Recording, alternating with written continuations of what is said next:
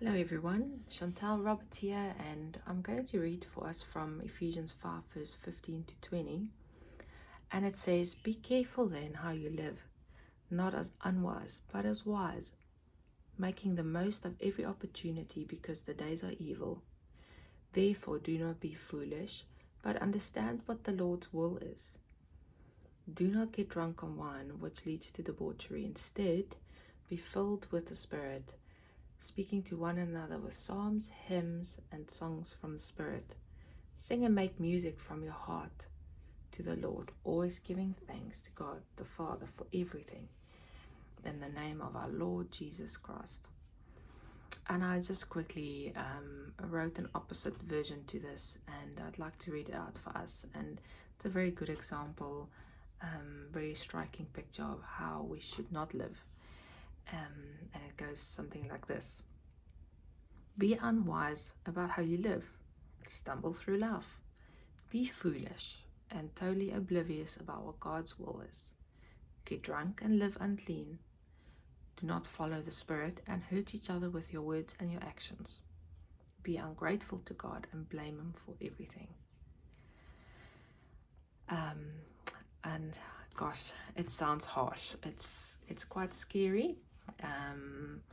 The scary part about it is, if we do not follow God and we don't love God, we don't follow the leading of His Spirit, we can easily live that way. And we do see this everywhere. So just three things that Paul highlighted here, and as he wrote to the church, he starts by saying that we should live wisely. And I'm just going to go through it. So firstly, we learn that we should make the most of every opportunity, and this even goes for our time. So how do we steward the things that God has given us, whether it's the big things that He's asked us to do or just the mundane everyday life? How do we steward that He has given to us? Number two is we should learn to understand the will of God.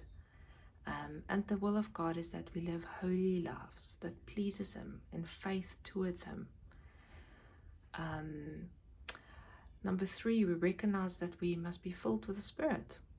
And there are various reasons for this. It is necessary it's the very presence of God in our life, so we can walk in His fruitfulness. And it's not just for ourselves, but also for others. We should continuously encourage one another and pointing people to Christ. And we really do this by His leading. And you see, when we apply wisdom, it transforms our thinking and it changes everything.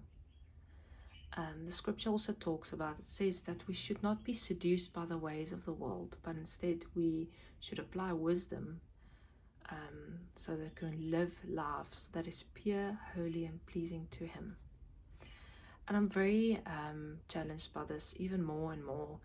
And I just trust that the Father will highlight areas in each and every one of our lives where we could and should apply more of His wisdom. And I just pray that Holy Spirit, You will guide us, and that You will show us where we can apply more of Your wisdom. Hope you guys are encouraged by this, and have an awesome day. Cool. Bye.